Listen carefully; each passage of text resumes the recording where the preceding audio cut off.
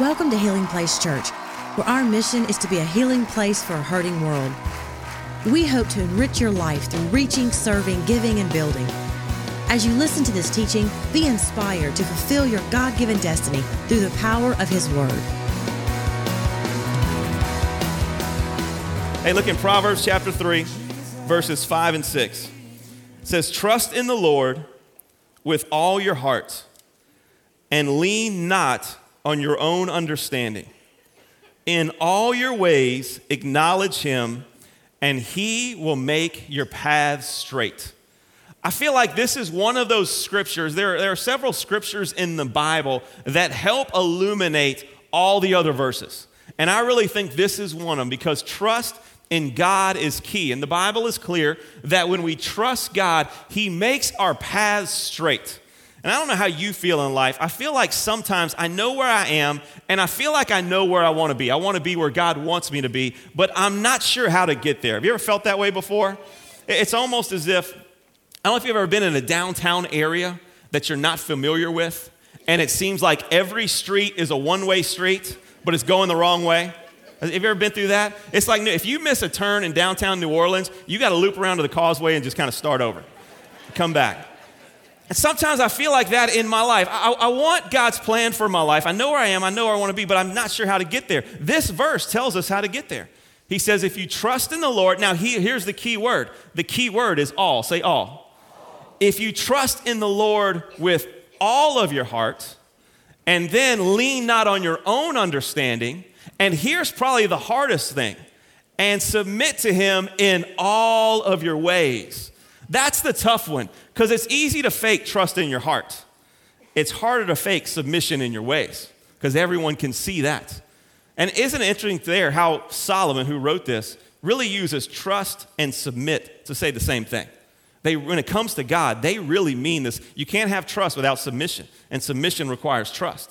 So he says the best way for God to make your path straight, for God to direct your life for what He wants for your life, is to trust in the Lord with all your heart, lean not on your own understanding, submit to Him in all your ways. It says, and then He will make your path straight and direct you on the path that He has for you. And that's important, because look, when we talk about trusting God today, we're not going to say that, man, if you trust God, everything's going to work out in your life.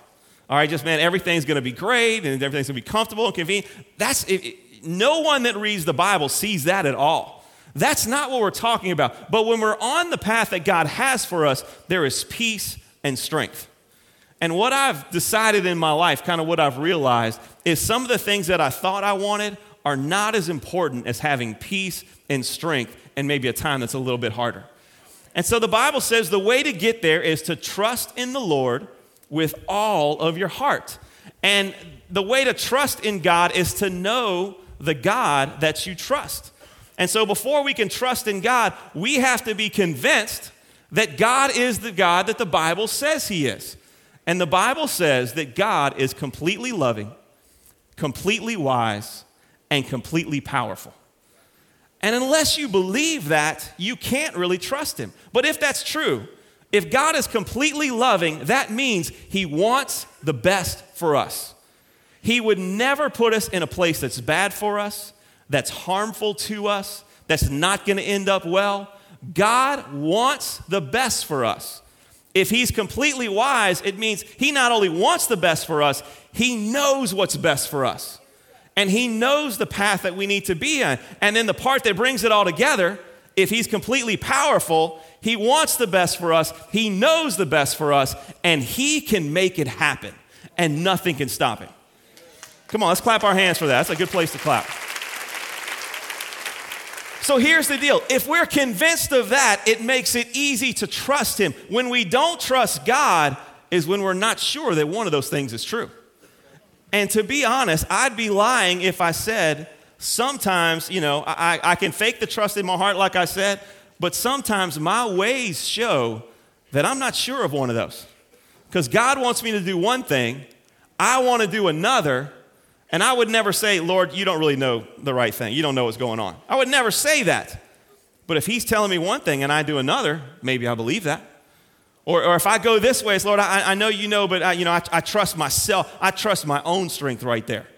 And so the key to God's plan in our life, which I believe is the key to peace and strength in our life, is to trust God, but we've got to believe those three things. And here's the thing, to kind of let us off the hook a little, not off the hook, but it makes us feel a little better. That has been the struggle of humanity from the start.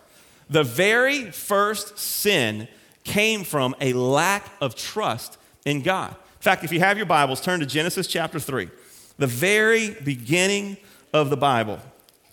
In Genesis 1 and 2, God creates the world. It's perfect. He puts Adam and Eve in it. He kind of gives them an orientation. Everything's great in chapters 1 and 2, and then we get to chapter 3. So let's look at this. Chapter 3, it says this. Verse 1. It says, now the serpent, that's Satan, was more crafty than any of the wild animals the Lord had made. And he said to the woman, did God really say you must not eat from any tree in the garden? Then the woman said to the serpent, we may eat fruit from the trees in the garden, but God did say you must not eat fruit from the tree that is in the middle of the garden, and you must not touch it or you will die. Now, let's stop right here. The sin here is not eating a piece of fruit from a tree.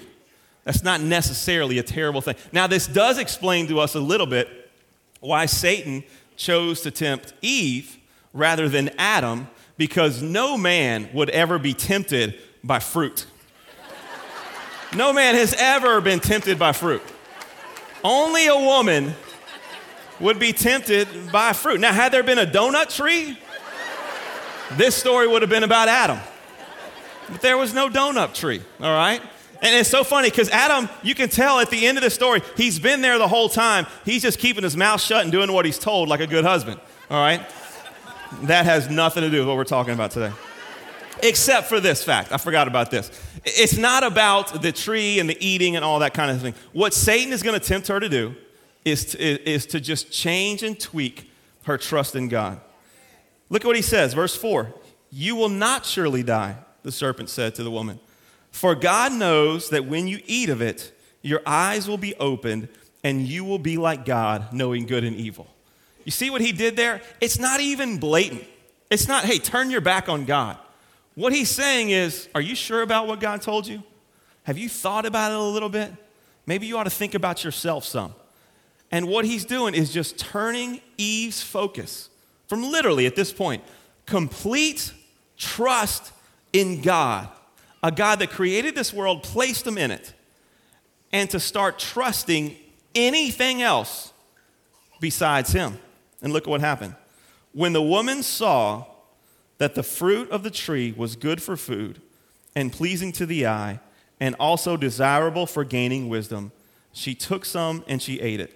She also gave some to her husband who was with her, and he ate it. So once again, the sin is not just the eating of the fruit. The sin comes from a lack of trust in God. You know, and here's where I think it comes from in another place. I want to look at a couple stories from this perspective. When Eve stopped seeing herself as anything outside of an extension of God to her world, she began to lose trust in God. Does that make sense?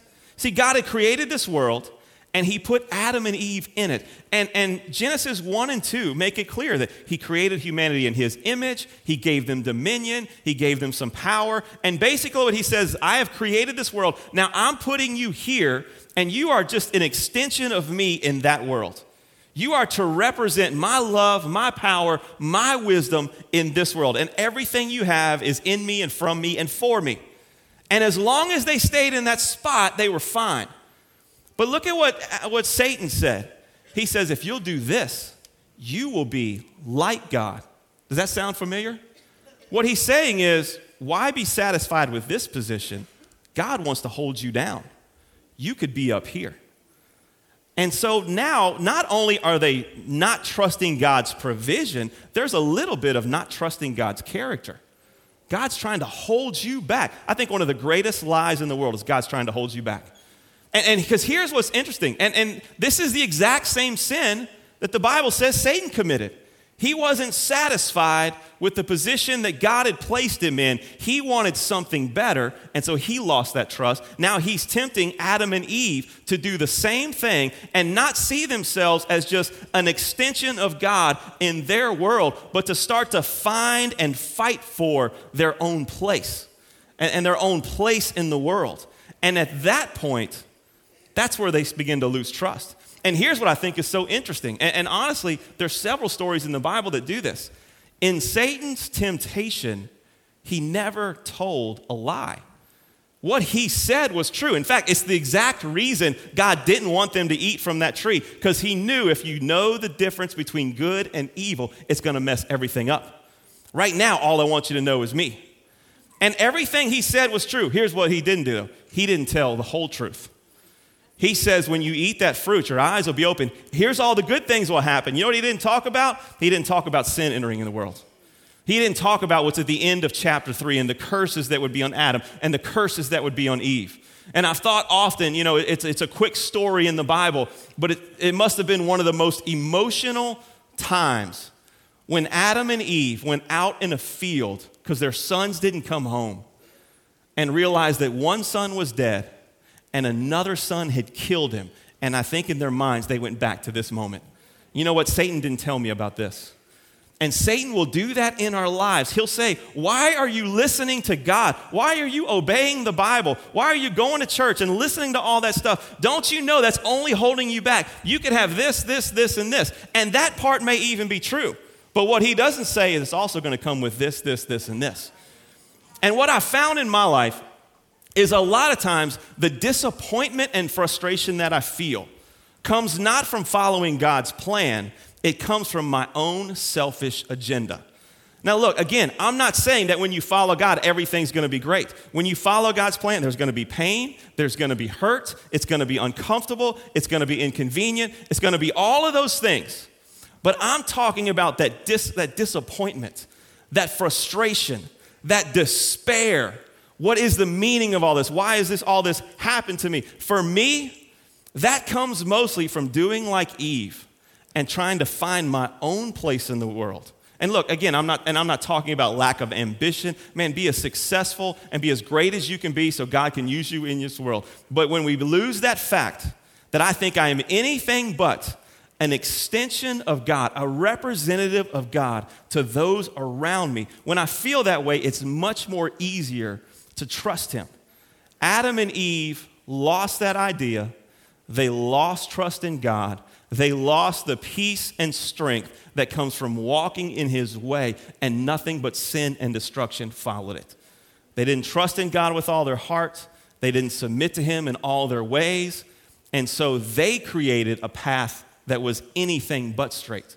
And so I want to look at another story. That's Adam and Eve. We see how that one turns out. There's another story to me that is so similar, but turns out a completely different way, and it's in Matthew 26. If you have your Bibles, turn to Matthew 26. They're going to put it on the screen right here.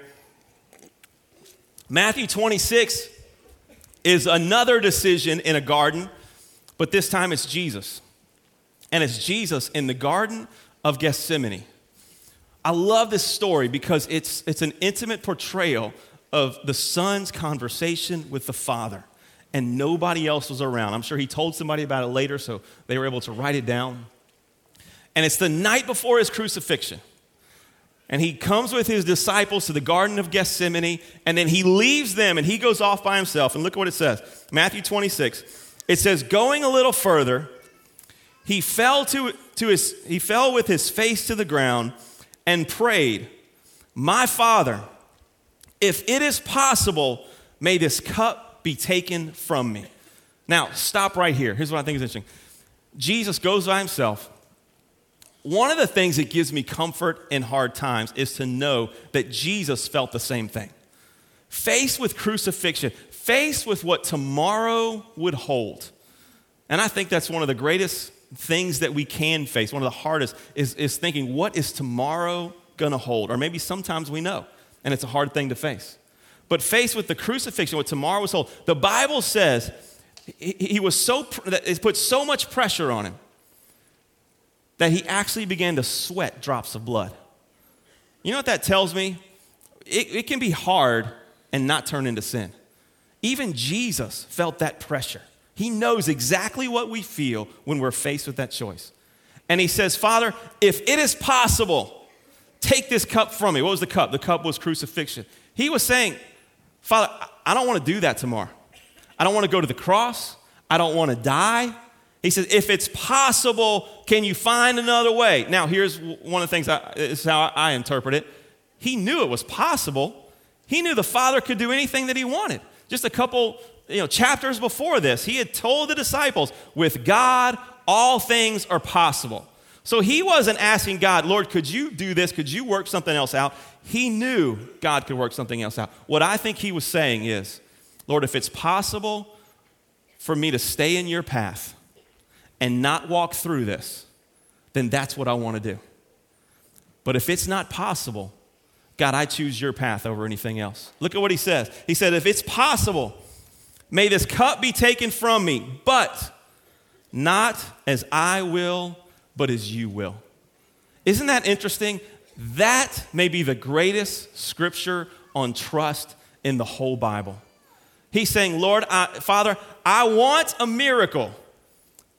Here's the hard part. But if the miracle is not in your plan for my life, I choose your plan for my life over the comfort of another plan. And that was a hard decision for him to make. But that's where trust is. And I think one of the reasons he made that is he understood. He was an extension of the Father in this world.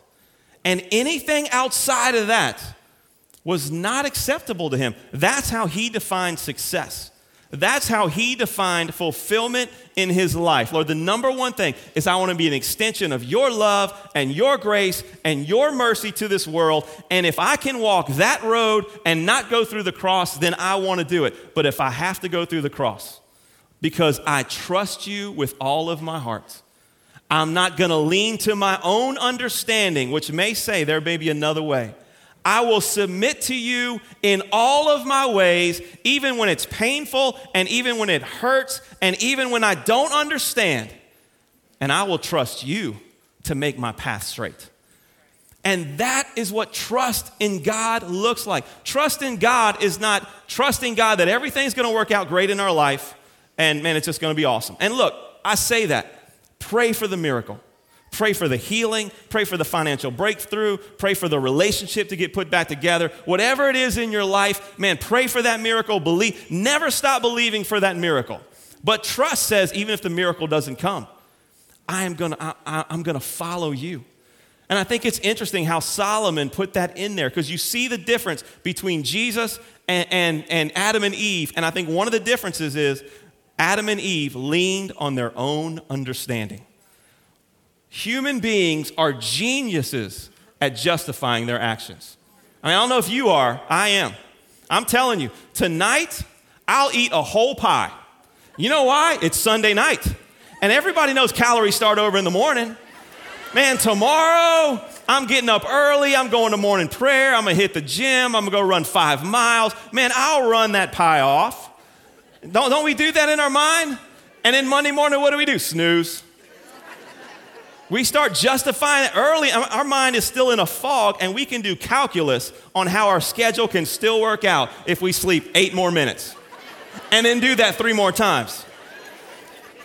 We are geniuses at justifying our acts, at justifying why it's okay to do exactly the opposite of what God told us to do. And that's what Eve did. Eve looked at it and said, hold on, this makes sense. If I know between good and evil, I can serve God more. I'll be like God. God wants me to be like him. We're going to do, even though God had told them exactly what not to do.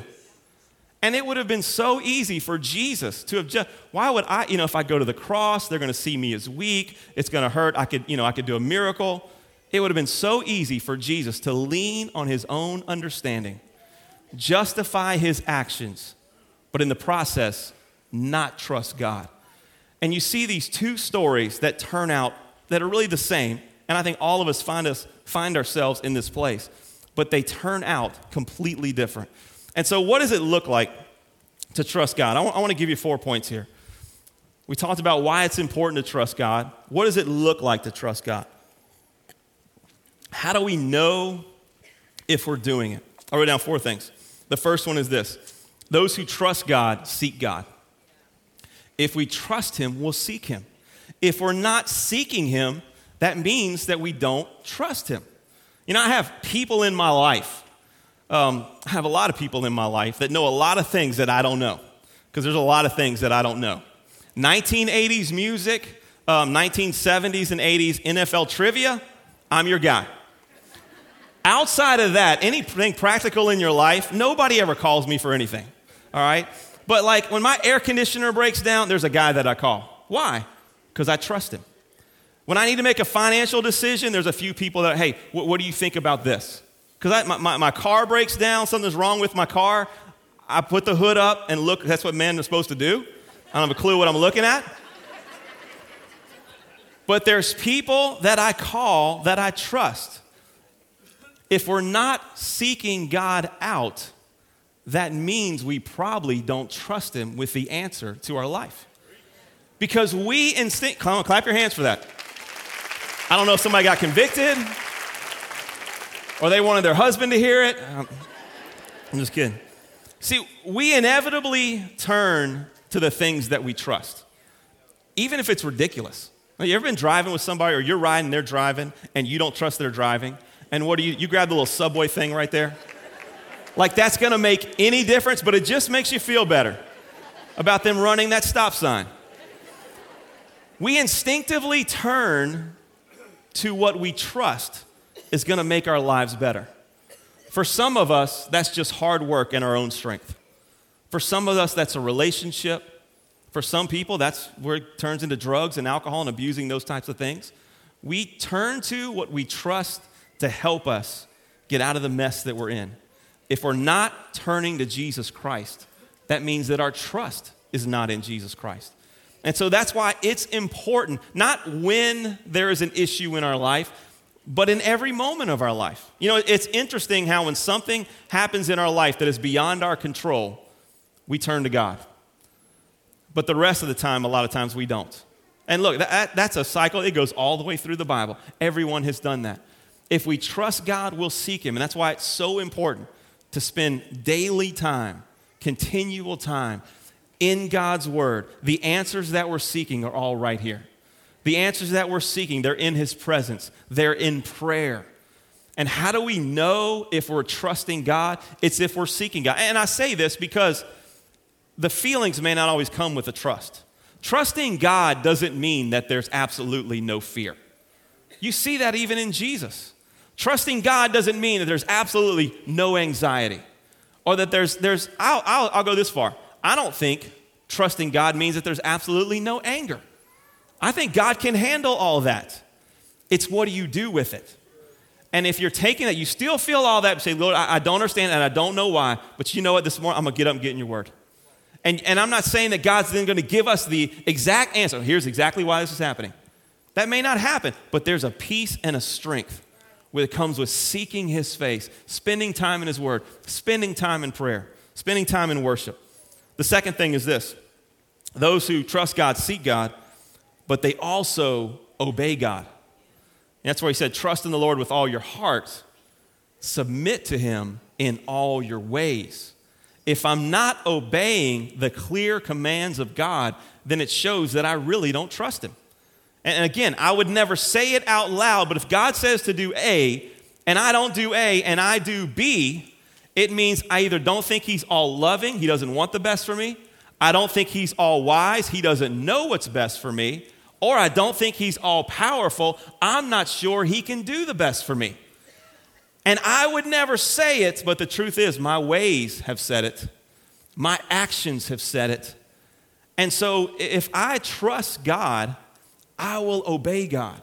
And once again, just like we're geniuses at rationalizing, I think we're also really good at compartmentalizing. Lord, here's this part of my life. I have messed this up completely. Lord, I lay it at your feet, and I trust you because it's terrible, and I just need you to do something. Don't touch this over here. All right, I got this one handled, and I got a plan, and I really don't want your input. Is there anybody in your life you don't ask for their input because you really don't want to hear what they have to say? You know, you really don't want to do. That's why my kids, when I tell them to go clean their room, they never come to me and say, is it good enough? Are we finished yet? I got to go hunt them down and tell him to pick up the sock that was right in front of him. It's amazing how my oldest son, he started to work out. He's getting stronger, man. He was squatting, something the other day. Can't pick up a sock. I don't understand the difference. Underwear are heavier than I thought they were, evidently. But when they do it, they don't seek me out. Why? Because they don't want to hear what I have to say. And so sometimes we compartmentalize. Lord, I need you here. Man, we'll go to the altar and cry over this area. But don't touch this. This is completely different. That's not obedience.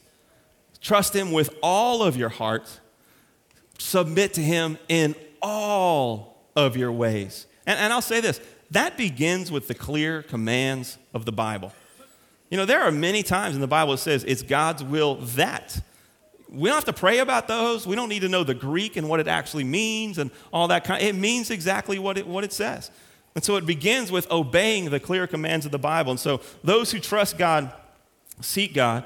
Secondly, those who trust God obey God. And thirdly, those who trust God worship God, even when life is not turning out like we thought it would. And again, here's where I think it's important to understand. This doesn't mean no fear. This doesn't mean no sadness. This doesn't mean no anger, and sometimes there's anxiety. It's in the middle of all that. If we learn to trust God, then we can worship him. And there are so many verses in the Bible of people who go through something terrible, but yet they still continue to worship God. And that's what, again, continue to pray for the miracle and the breakthrough, but say, Lord, I trust you. I don't know why this is happening. Lord, I don't understand how this could ever turn out for my good. And look, we may never see how it turns out. But Lord, in the middle of this, you're still great. In the middle of this, Lord, you're still loving. Lord, in the middle of this, I trust you. I will follow you. Lord, I worship you. I will glorify you. And worshiping in hard times is, I think, one of the greatest signs that we have trust in God, even if we don't maybe feel the trust on the inside. One of the things that I try to tell myself and trying to tell my kids, life works out better when you do the things you wish you felt like doing. And it's amazing how when we do the things we wish we felt like doing, how sometimes the feelings will follow. But the actions have to come first. And I'll tell you this, worship is one of those actions. I think one of our first responses to tragedy, to hard times, to, that person we always thought was going to be with us and turns out they betrayed, whatever it is, our first response ought to be exactly what we say. You are good. You are never going to let me down. God, I don't understand it. It hurts. I can't stand it. But Lord, I love you and I trust you and I worship you. And you are just as powerful as you were before this happened. You are just as loving as you were before this happened. And again, I don't think God's going to give us the answer, but it's amazing how peace and strength come into our hearts in the middle of all that. So how do we know if we trust God? Come on, let's clap our hands one more time. If we seek him, if we obey him, if we worship him. And the last thing is this, we trust God if we serve. And I don't necessarily mean put on a red shirt and go out and do outreach. That's great, and I think that's important. But this goes back to what I said before. Jesus defined success in his life as being an extension of God to his world. What that means is his life wasn't about himself. It was all about others. When we define success and fulfillment in our life, not as achieving my dreams, but as serving others, just those that God has put around me, it makes it, even when there's pain in my life, that shows that we're trusting him. Lord, I'm trusting you with my life because I haven't even made my life about me. Lord, where I end up, that's in your hands. I'll spend my time trying to lift others up. God, I'll trust you to lift me.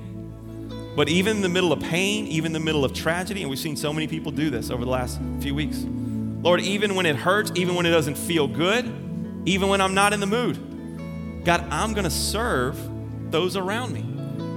And so here's what that means. The best thing that I can do for the world is to continually put my trust in God.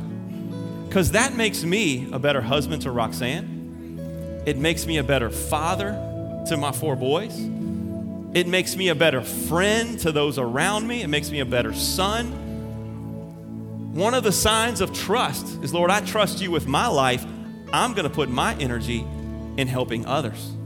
And Lord, I will do everything I can, even when it doesn't further my agenda, even when it doesn't feel good, even when it's against kind of what I feel at the moment. Lord, I'm going to spend whether it's a kind word or an action, I'm going to make my life all about other people. And God, I'm going to trust you with mine. I think that's one of the greatest signs of trusting. And so again, we may not always feel like we trust, but if we're seeking God, if we're obeying his word, if we're worshiping in the middle of pain, and if we're serving, we're making our life about others. That's a sign that we're beginning to trust God with all of our hearts, leaning not on our own understanding, submitting to him in all of our ways as best we can. And then here's the promise. He says, I will make your path straight. Then I will bring you to where I want you to be. And that's where you'll find the peace and strength that make life fulfilling and not chasing some of these other things. Thank you for listening. For more information about Healing Place Church, go to healingplacechurch.org or give us a call at 225-753-2273.